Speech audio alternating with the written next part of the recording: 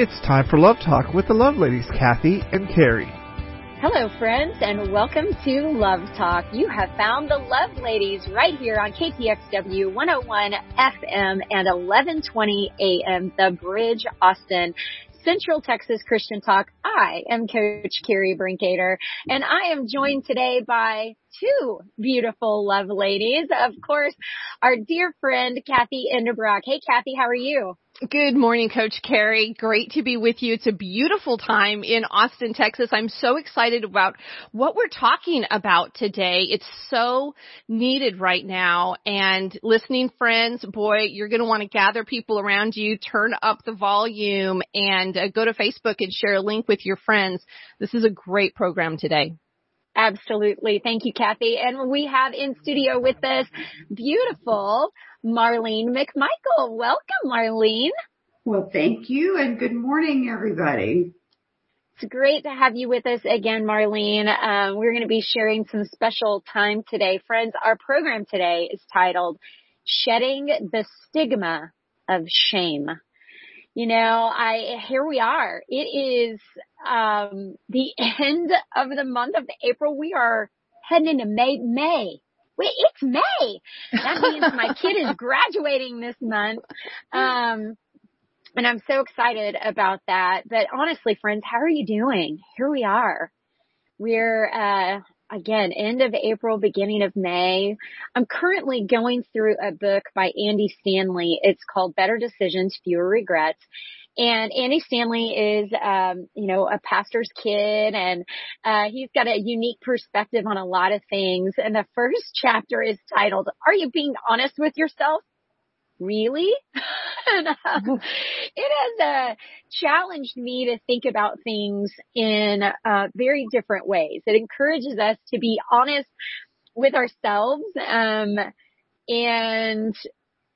even when it makes us look bad, even those little things that we don't want to be super honest about.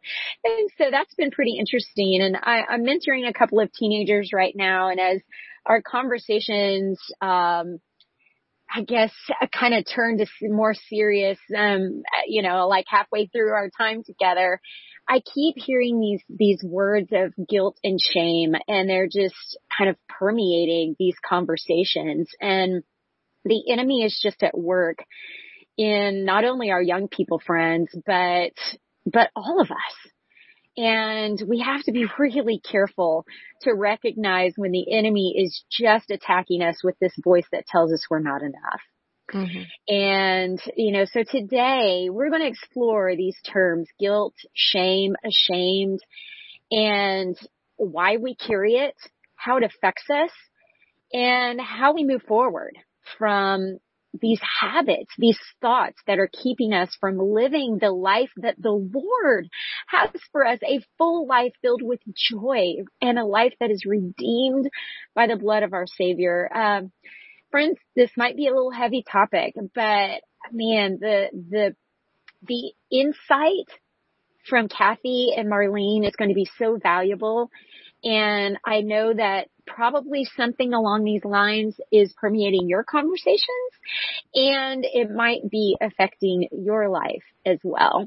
So our key verse today is from Hebrews 4:16. Let us then approach God's throne full of grace with confidence, so that we may receive mercy and find grace to help us in our time of need.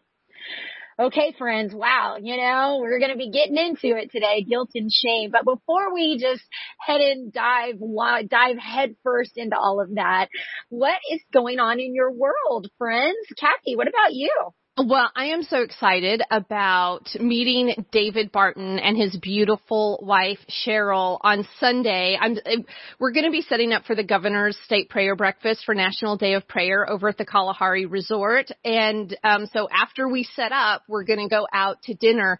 And for those of you who joined us last week, you will know David Barton very well at this point. He's the founder of Wall Builders, and named one of the top 25 evangelical, or one of the top 25 most influential evangelicals in our time, and just an incredible, incredible man. I am excited to meet the wife behind the incredible man. So looking forward to having dinner with them.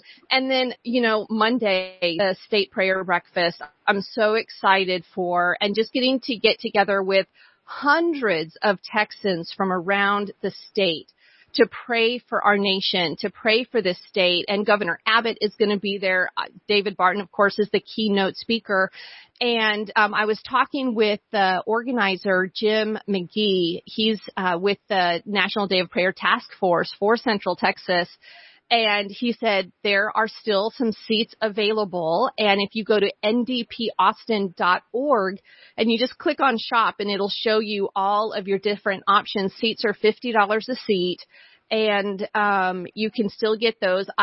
I don't know if he has a full table available, but if it is, it'll be there on the shop. A table is 10 people, so you can get those. And friends, I'm just looking forward to meeting you as well. We have a couple Love Talk listeners who won tickets and are going to be sitting with us at our table. And that's Ashley Backus and her friend. And Ashley, we're just so excited to have you with us. And any other friends, Lord, come, or any other friends that are coming, just come in. We're going to be at table 64 towards the back. That's where media sits. And we would love to meet you and give you a big hug and just hear about how you're listening to Love Talk and the difference that it's made in your life. I think we're going to be interviewing a few people who stop by and say hi. Wonderful. Well, Marlene, what is going on in your world? Well, we've talked about this before, but as people know, I'm retired now. Only problem is I never knew you could be retired and so busy. Right? It's been really fun. I mean, I'm reconnecting with family. I'm reading books that I've wanted to read and that have just stacked up over the years. And I'm running through a to-do list in my house, and I'm just about finished. So I'm really glad for that.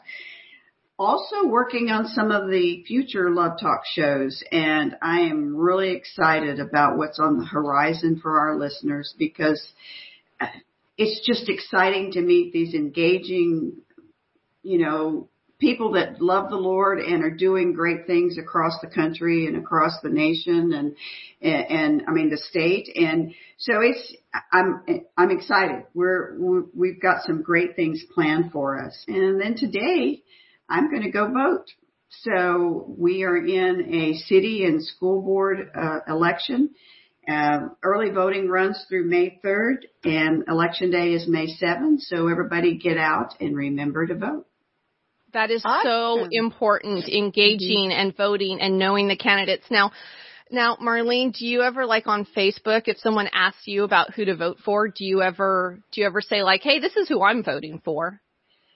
I probably wouldn't do it on Facebook, but I'm certainly not shy with my opinions. Okay. So yes, I don't mind that. I mean, fortunately, in some of the seats, I'm really excited because even in some of the runoff seats for the general election, or for that was the primary election, they're two good candidates, and that's rare. So sometimes it's easy, and sometimes you really got to do your homework and find out where you're going to cast that vote. So, I know that you know kind of everything behind the scenes. I mean, basically, I just want to vote for whoever you want to vote for because I know you know all the backstories. You know what these guys have been doing for the last decade and who's really ready to step into that role, who really is, has strong values and strong moral character that will really withstand the onslaught that will come at them once they step into that elected role. But for where do you go? Like if you would say, hey, if someone wants to find out where they can vote or who the candidates are for the precinct that they're in, do you have a go-to spot for that? On the local elections, there isn't a go-to spot, but there are, usually there are editorials in the newspaper. So I live in Georgetown, for example, and there have been editorials for weeks in the newspaper saying why people are voting for which candidate. And so there's that. But I mean, talk to people. There are people across your community that know these candidates. Otherwise, they wouldn't be running. So talk to people. Ask questions. If there are candidate forums, go to those forums and ask questions from the audience and find out what they believe and why. There probably isn't a more important election than this election, principally because this is where local politics starts, is in the city council and the school boards. And the school boards govern what your children see and hear in school.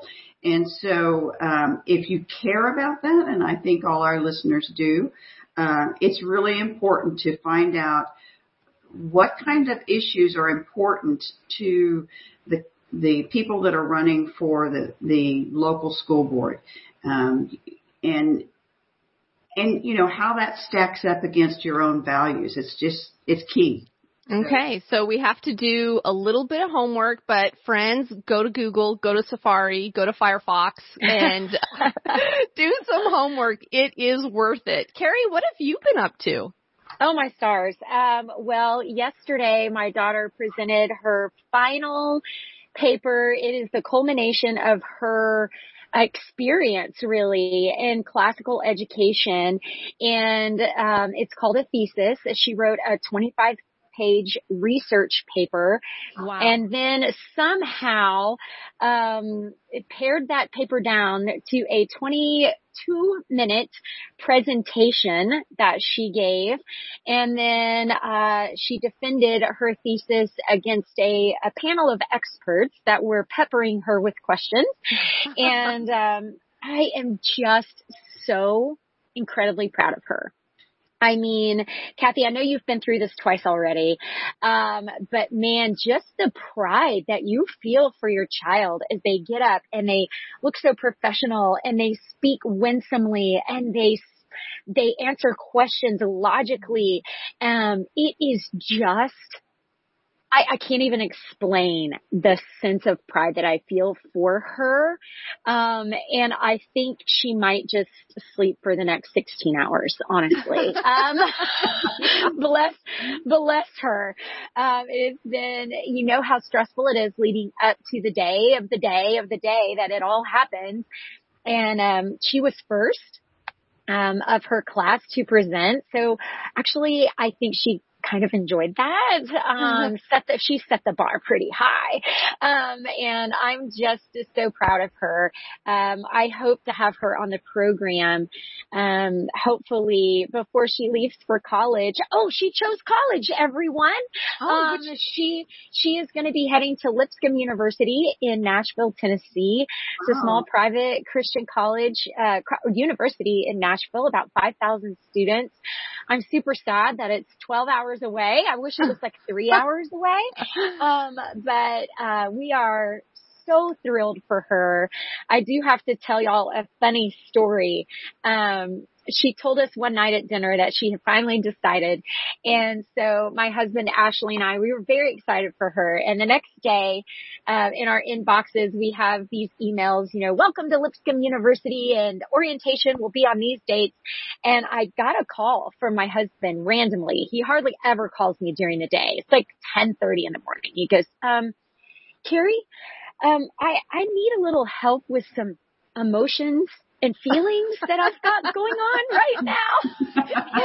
For our listening friends that know our husbands, that is hilarious because typically my husband just seems like he's got it all together, like things don't bother him, like he can just knock everything out of the park without really too much hassle. But it was so funny when he called and said, I've kind of got this pit butterflies in my stomach. What is that? What? I said, babe, our little girl is going away to college and you're feeling a little conflicted. You're happy and sad. He goes, okay. It was just great. So, yes, just a wonderful time. A wonderful time. Well, friends, when we return to Love Talk with Coach Kerri, Cathy, and Marlene, we're going to break down this topic of guilt and shame. And most of our time today, I think, is going to kind of be spent on the shame part. But we will get unique perspectives and just really dive into why these things weigh us down and how to break free from the stigma of shame. When we return to Love Talk, friends, and welcome back to Love Talk. You've found the Love Ladies. I'm Coach Kerri, and I'm in studio today with my beautiful co-host, Cathy and Marlene McMichael, and we are so grateful that you have found us today. There's a reason you're here, friends. There's a reason that you're hearing our voices over the airwaves today as we discuss shedding the stigma of shame. So it's important for us, I think, to break down the definitions of both guilt and shame as we begin our conversation today, because I think sometimes we use these words interchangeably, and from the research that I've done, I want to break these two words apart. So let's start with guilt. Guilt is a focus on behavior, right? My behavior was wrong. I made a poor decision. That was not good. And I violated some kind of objective or moral standard that I have probably set for myself. And guilt is kind of me against that standard. And so maybe you feel guilty for something that you've done or something that you haven't done. Like I did poorly on a test. Oh man, I shouldn't have stayed up last night watching YouTube videos. I probably should have studied for that test, right? Or I should have called that friend back. Man, I know she's really struggling, but I knew it was going to be a 30-minute conversation and I just didn't feel like I had time. And so I feel guilty about that. Or man, I could have handled that disagreement with my husband a bit better. I should probably go and tell him that I'm sorry and ask for forgiveness. Shame on the other hand is slippery. I kind of feel like, y'all know when you break an egg and you get a little piece of the shell into the egg mixture and then you cannot get the shell out of there. It just slips around. It's just super squishy and you keep reaching for it, but you can't quite grab it. I feel like that's shame. We want to rid it out of our lives, but sometimes we have trouble grabbing it. Guilt is a focus on behavior, and shame is a focus on self. I made a bad decision, and so I am bad. I am a horrible human. Or this thing happened to me that I had no control over, and it's making me feel as if I am not enough. I am not enough. Shame grows, I think, in secrecy and in silence. And it grows because we are afraid we are going to be judged for that thing. And it eats us up, especially when it involves other people. Something must be wrong with me. I must be a horrible human. And so I just feel like the main difference between guilt and shame is that one makes you see yourself as a bad person. Shame makes you see yourself as a bad person. Where guilt implies, I'm a good person, I just made a bad choice. Shame is unhealthy, especially when it's not resolved. And I think it can just lead to this loss of self-esteem over time, which causes all these other issues in our lives.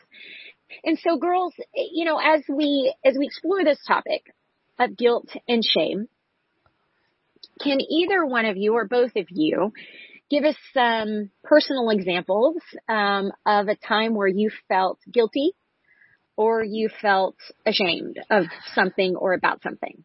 Well, I often feel guilty for not calling my mom, but she assures me that's very healthy. That, right? She's my Jewish mother. Yeah. So I say that just in jest, but she's typical Jewish mom that daughters are supposed to call their moms and they're supposed to feel guilty when they do not, because that is Jesus working in their hearts to drive them to call their mothers. But no, on more serious, I will tell you something that I have had that I look back on with regret and almost just embarrassment. So I had this really, and I do have now still, but not to the same extent. I had this very dear friend. We were absolute best friends in high school. We've stayed connected over the years, and, we would visit each other when our kids were little.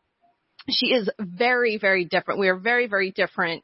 But we've always, remained close. And there had been a period where we hadn't seen each other in, about 5 years. And so we had made plans. I was going home to New Mexico for Christmas, where she only lived 4 hours away, because we lived very far away from each other. And, but I was going home to New Mexico. She was only 4 hours away, and her parents only lived about 40 minutes from where my parents lived in New Mexico. So she was going to come down and visit with me, and then she was going to go visit her parents. And so we had bought Christmas gifts for each other. We were getting really excited to see each other. And she called me the night before she was supposed to come out, and she said, I am not going to make it. She says, I haven't told you about this, but I've really been struggling with depression.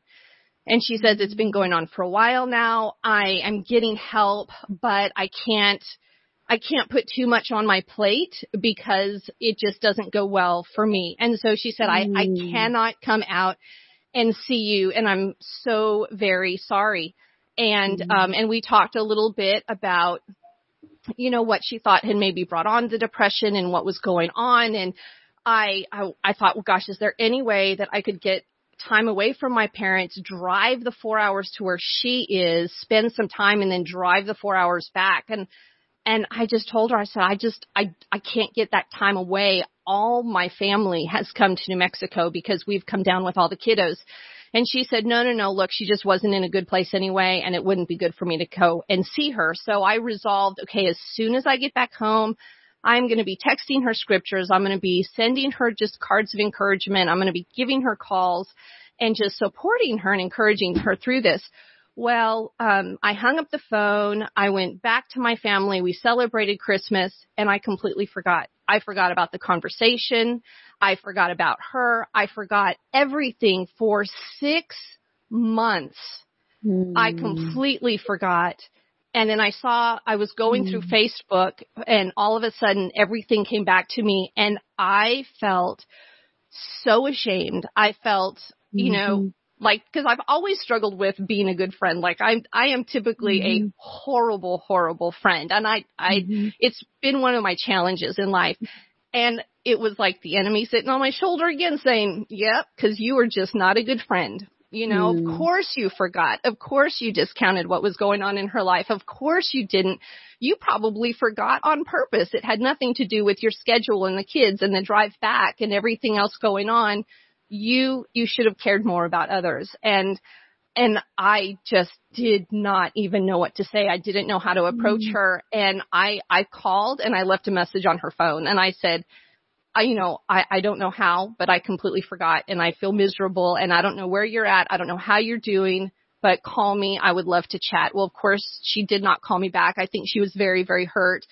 And I've left a few more messages on her cell phone, and, they just haven't been returned.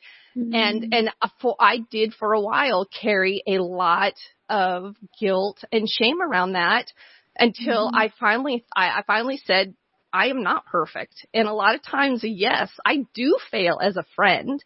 Absolutely. I fail at so many things every single week. But this is not healthy for me to carry. And I went to the Lord, and I asked for forgiveness. I continue to pray for her. I pray for her wholeness and her wellness and her just mental joy. And, but yeah, so that's kind of been my one big area that I kind of went through and struggled with for, probably a couple of years before God really helped bring me through that on the other side.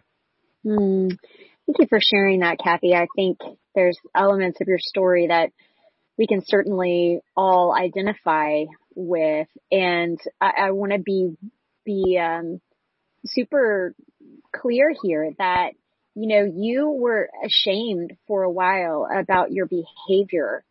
And then when you took it to the Lord and said, Lord, I'm sorry about this. And you called your friend and you apologized. that's where we start to be able to move forward from, I'm not a bad person. I struggle in this area, and hopefully this can be a learning experience for me. And so that is so healthy, Cathy, how you handled that. And I think all of us can identify in many ways with your story. Okay, Marlene, what about you? Do you have anything you'd like to share about guilt or shame? Yes, but first, Cathy, you're a great friend. Not true.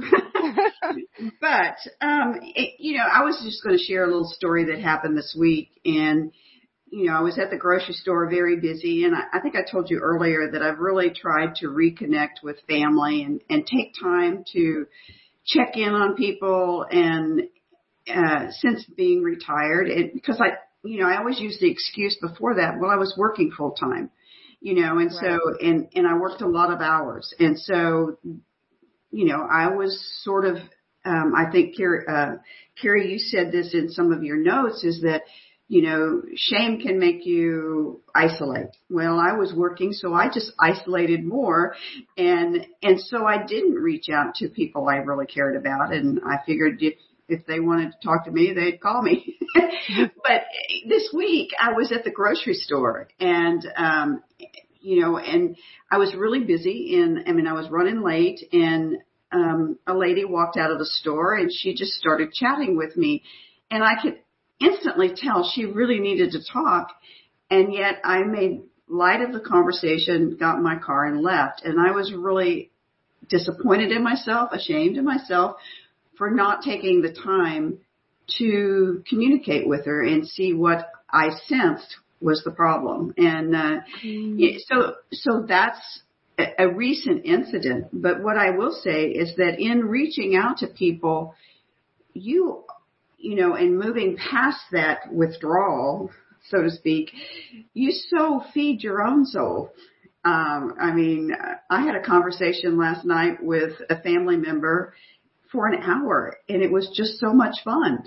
Right. And I guess is what we're trying to get at. We move past the shame and can overcome that by doing things maybe we're not comfortable with doing. I think there's also a deeper level of shame, and I know we're going to talk about that just kind of latches onto you and tries to the only word I can think of is scuttle what God has planned for you, to let you not live to your potential. Well, this week at the grocery store, I didn't live to my potential, but I am going to be better. And I believe that God can take that and make it a lesson that's lifelong. Right. And I think that, these are such great examples. And Marlene, you've always been so warm and so kind. I'm sure that incident did affect you deeply. And then you were able to reflect on that. Friends, there's a lot of times whenever there's situations like this, right? Like where we can just call and we can try to make it better. Where we can sit down and go, okay, goodness, Lord, man, I messed up right there. I'm going to do better next time. What about those situations where you've done something where you can't call and make it better? There's no way to make it better. You just have to sit and know that this is a mess, right? Those situations are really hard. And I don't know when this was, but a few months back, we had a guest on the program, and I don't even remember who it was, that said, and I need to look back at my notes because I'm sure I wrote it down somewhere. Cathy, you probably did too in your big old file cabinet of notes. But this guest said, we can always find ourselves, our situation in the Bible. Go find it. Go find someone who's struggling with what you're struggling with. And so as I got into this research about guilt and shame, I found lots of examples in the Bible of people who brought on their own shame, and then people who did not bring on their own shame. And I want to be very clear here, friends. There's a lot of very horrific things that can happen to a person that you had nothing to do with what happened to you. Sex trafficking victims. That sweet, sweet child who is abused by their uncle. And it happens over and over and over again. You did absolutely nothing to bring that on. And yet here you sit in your shame because you're so sad. You're so afraid somebody's going to find out about what happened to you. And you just don't know how to move forward.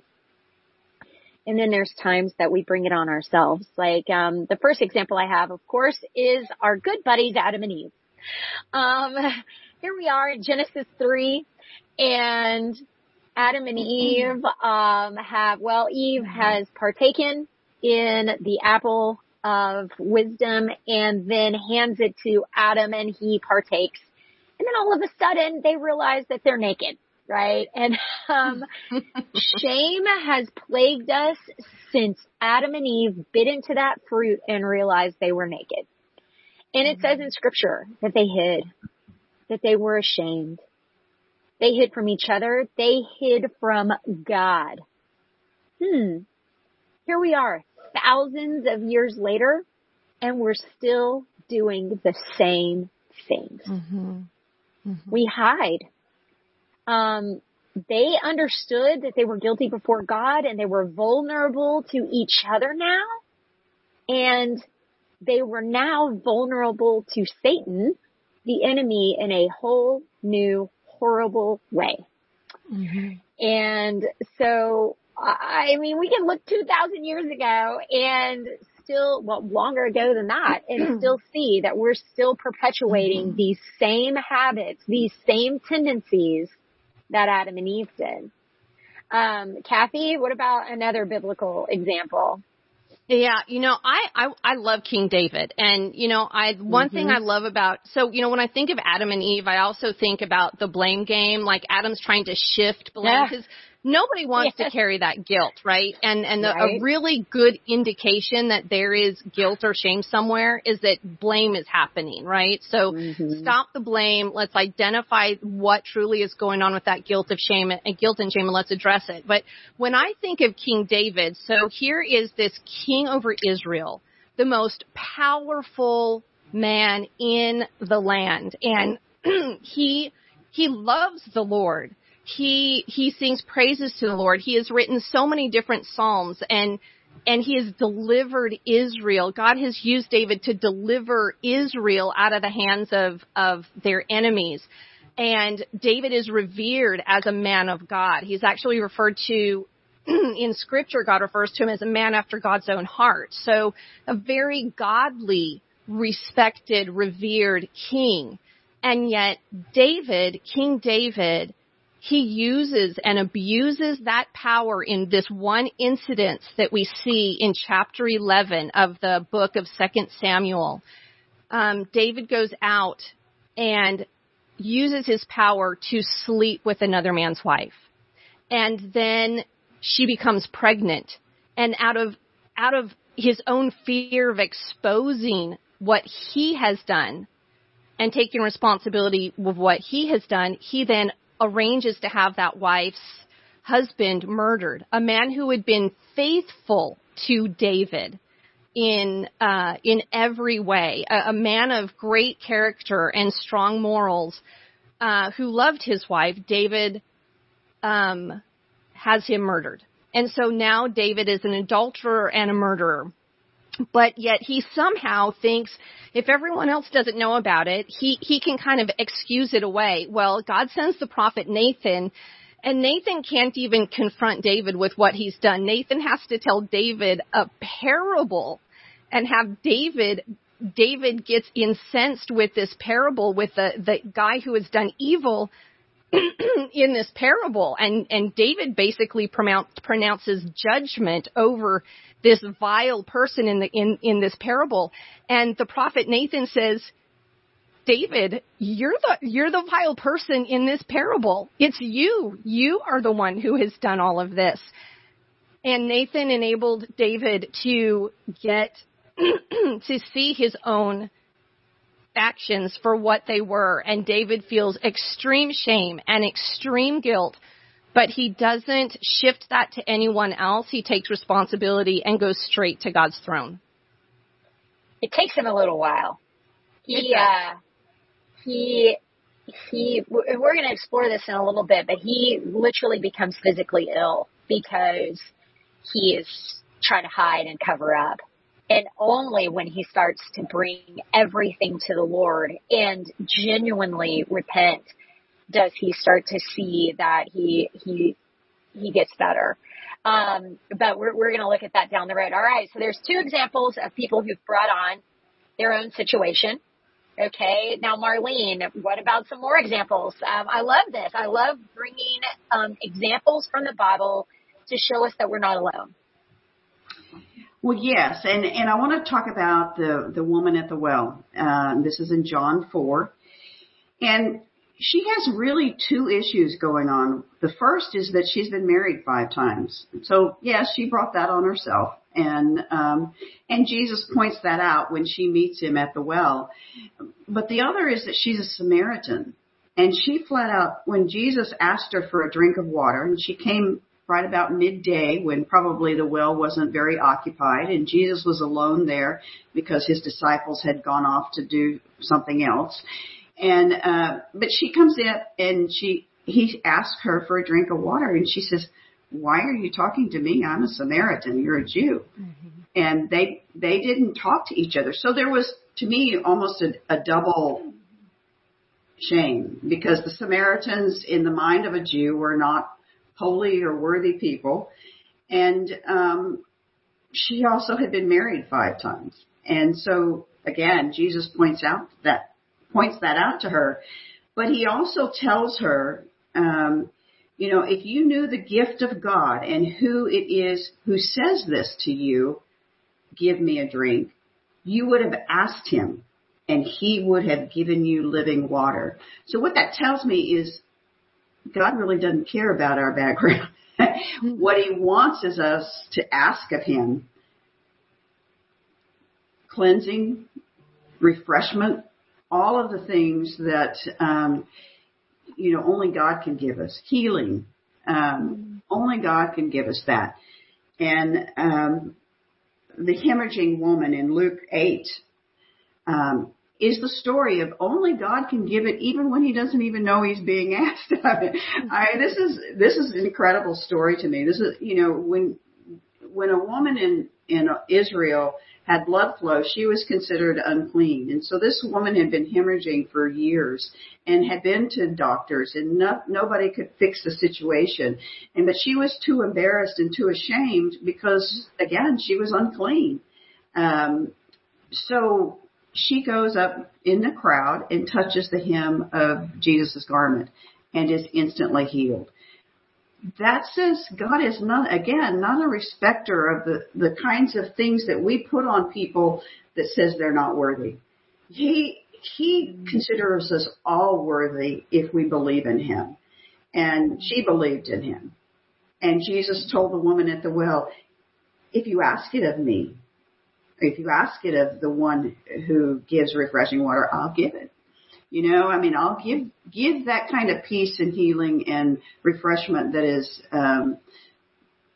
part of what God is all about in our lives. Shame to me is something that is debilitating, and it takes our worst fears and our worst anxieties about who we are and tries to make them real in our minds. And the more we believe that, the more we succumb to it. And you're right. That is largely the story of traffic victims and others who have been abused. It's because they're constantly told that's all they're good for. And Jesus' story is more than 180 degrees out from that. His story is that we are his children and he loves us.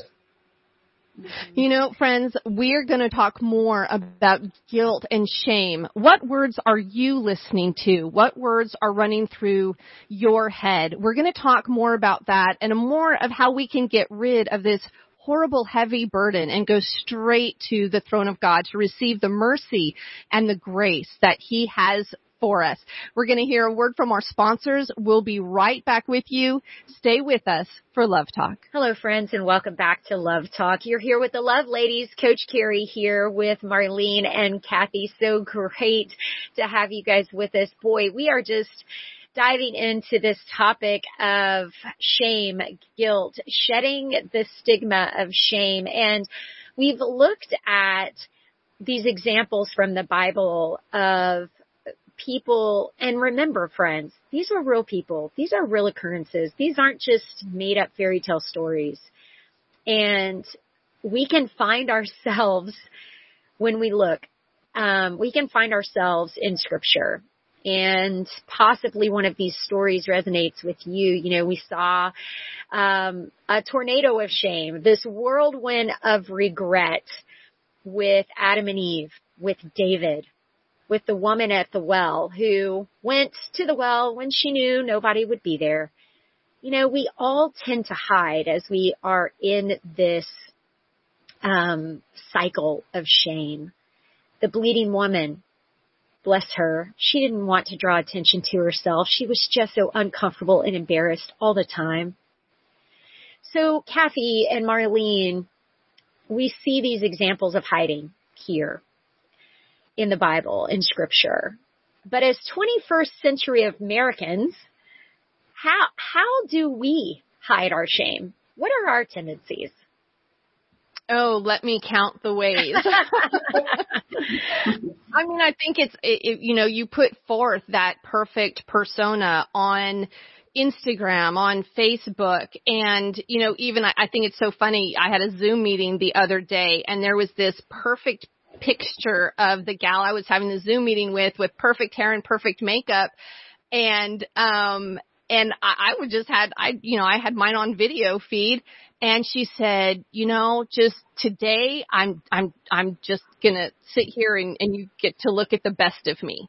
And I'm like, okay, I will look at the best of you. But I was thinking, okay, I just want to see the real you. I just want to have a conversation right where you're at. And I think there is this expectation that we look perfect or be perfect, and when we don't live up to this expectation, all of a sudden we feel like, oh, we are falling short. And so I think we also, as women of God, as daughters of the King, I think, ladies, we have to be really careful about those expectations that we put on others.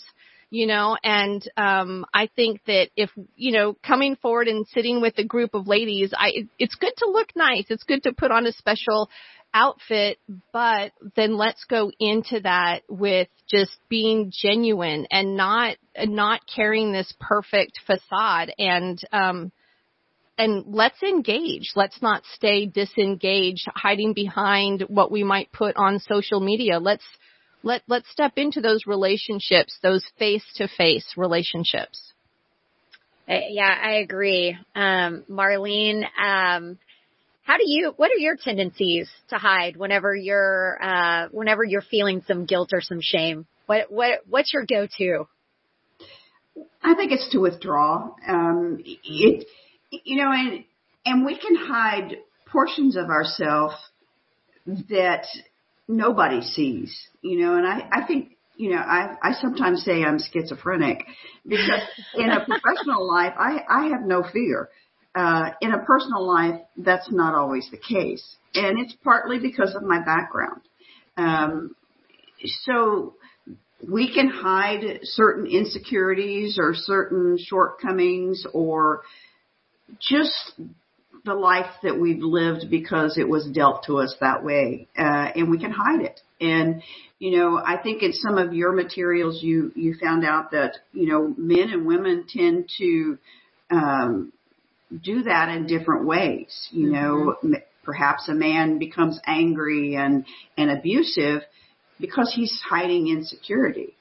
we just kind of, as women, I think, tend to withdraw within ourselves and not show the real us. And because we're afraid if we show that real self, somebody might not like it. We tend to shrink.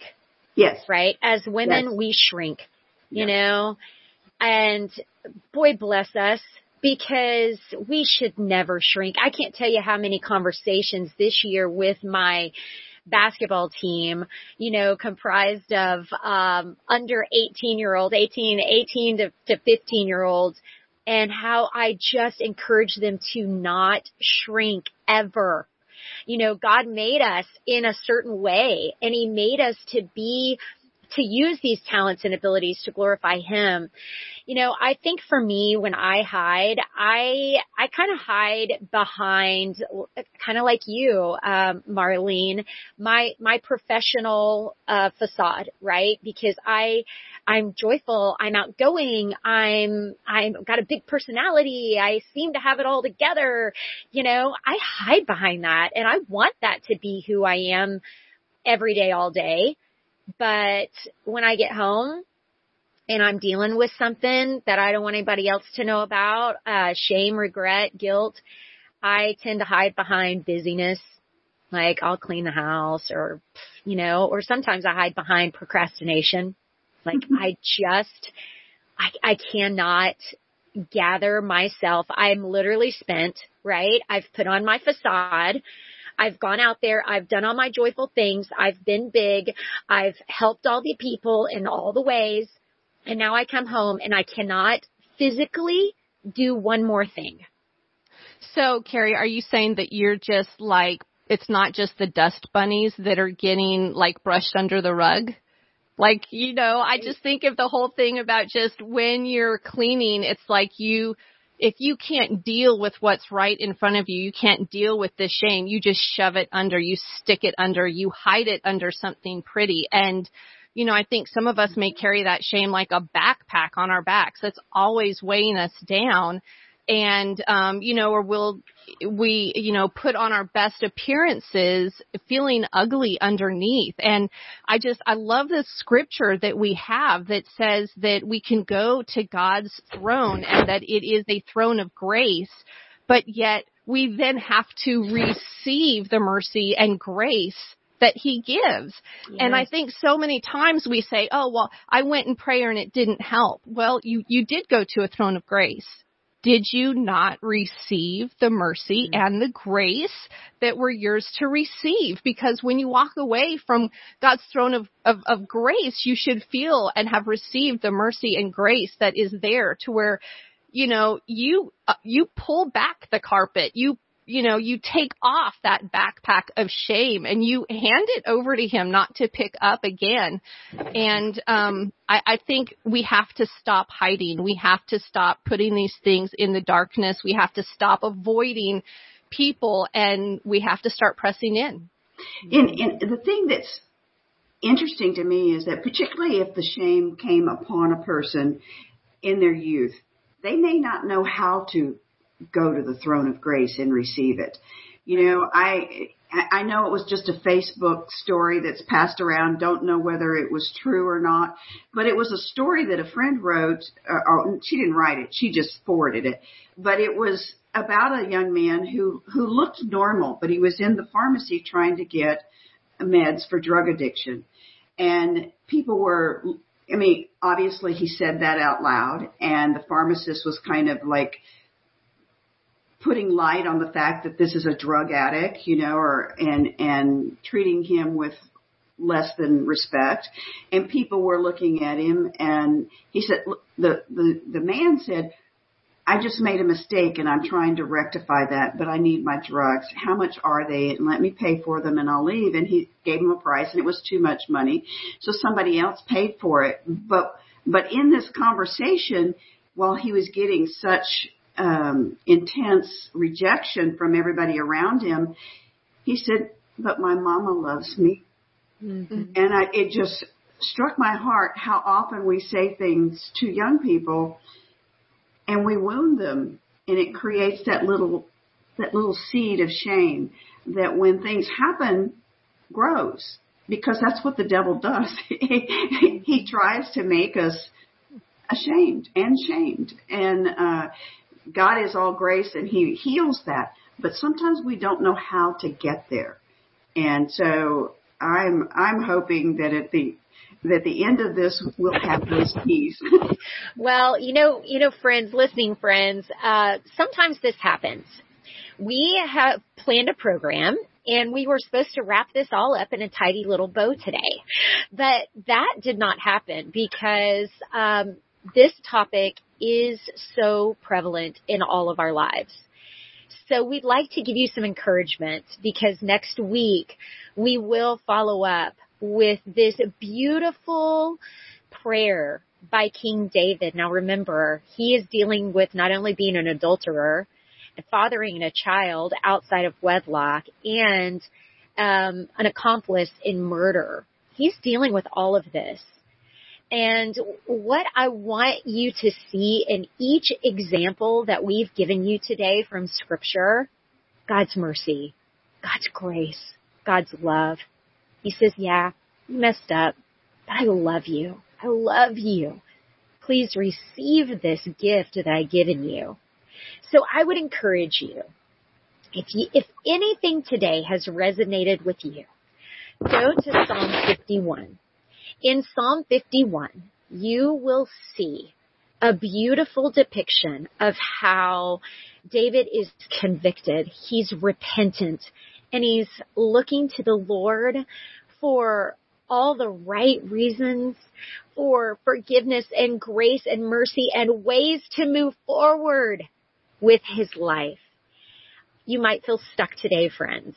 And I know that and I feel you. I get it deeply. Go to Psalm 51. And next week, Cathy and Marlene and I will help you hopefully wrap this up in ways that are healthy and in ways where you feel like you are loved. Friends, here on Love Talk, we do love you. And I'm Coach Kerri Brinkater. And for my friends, Cathy Endebrock and Marlene McMichael, we will see you next week right here on Love Talk.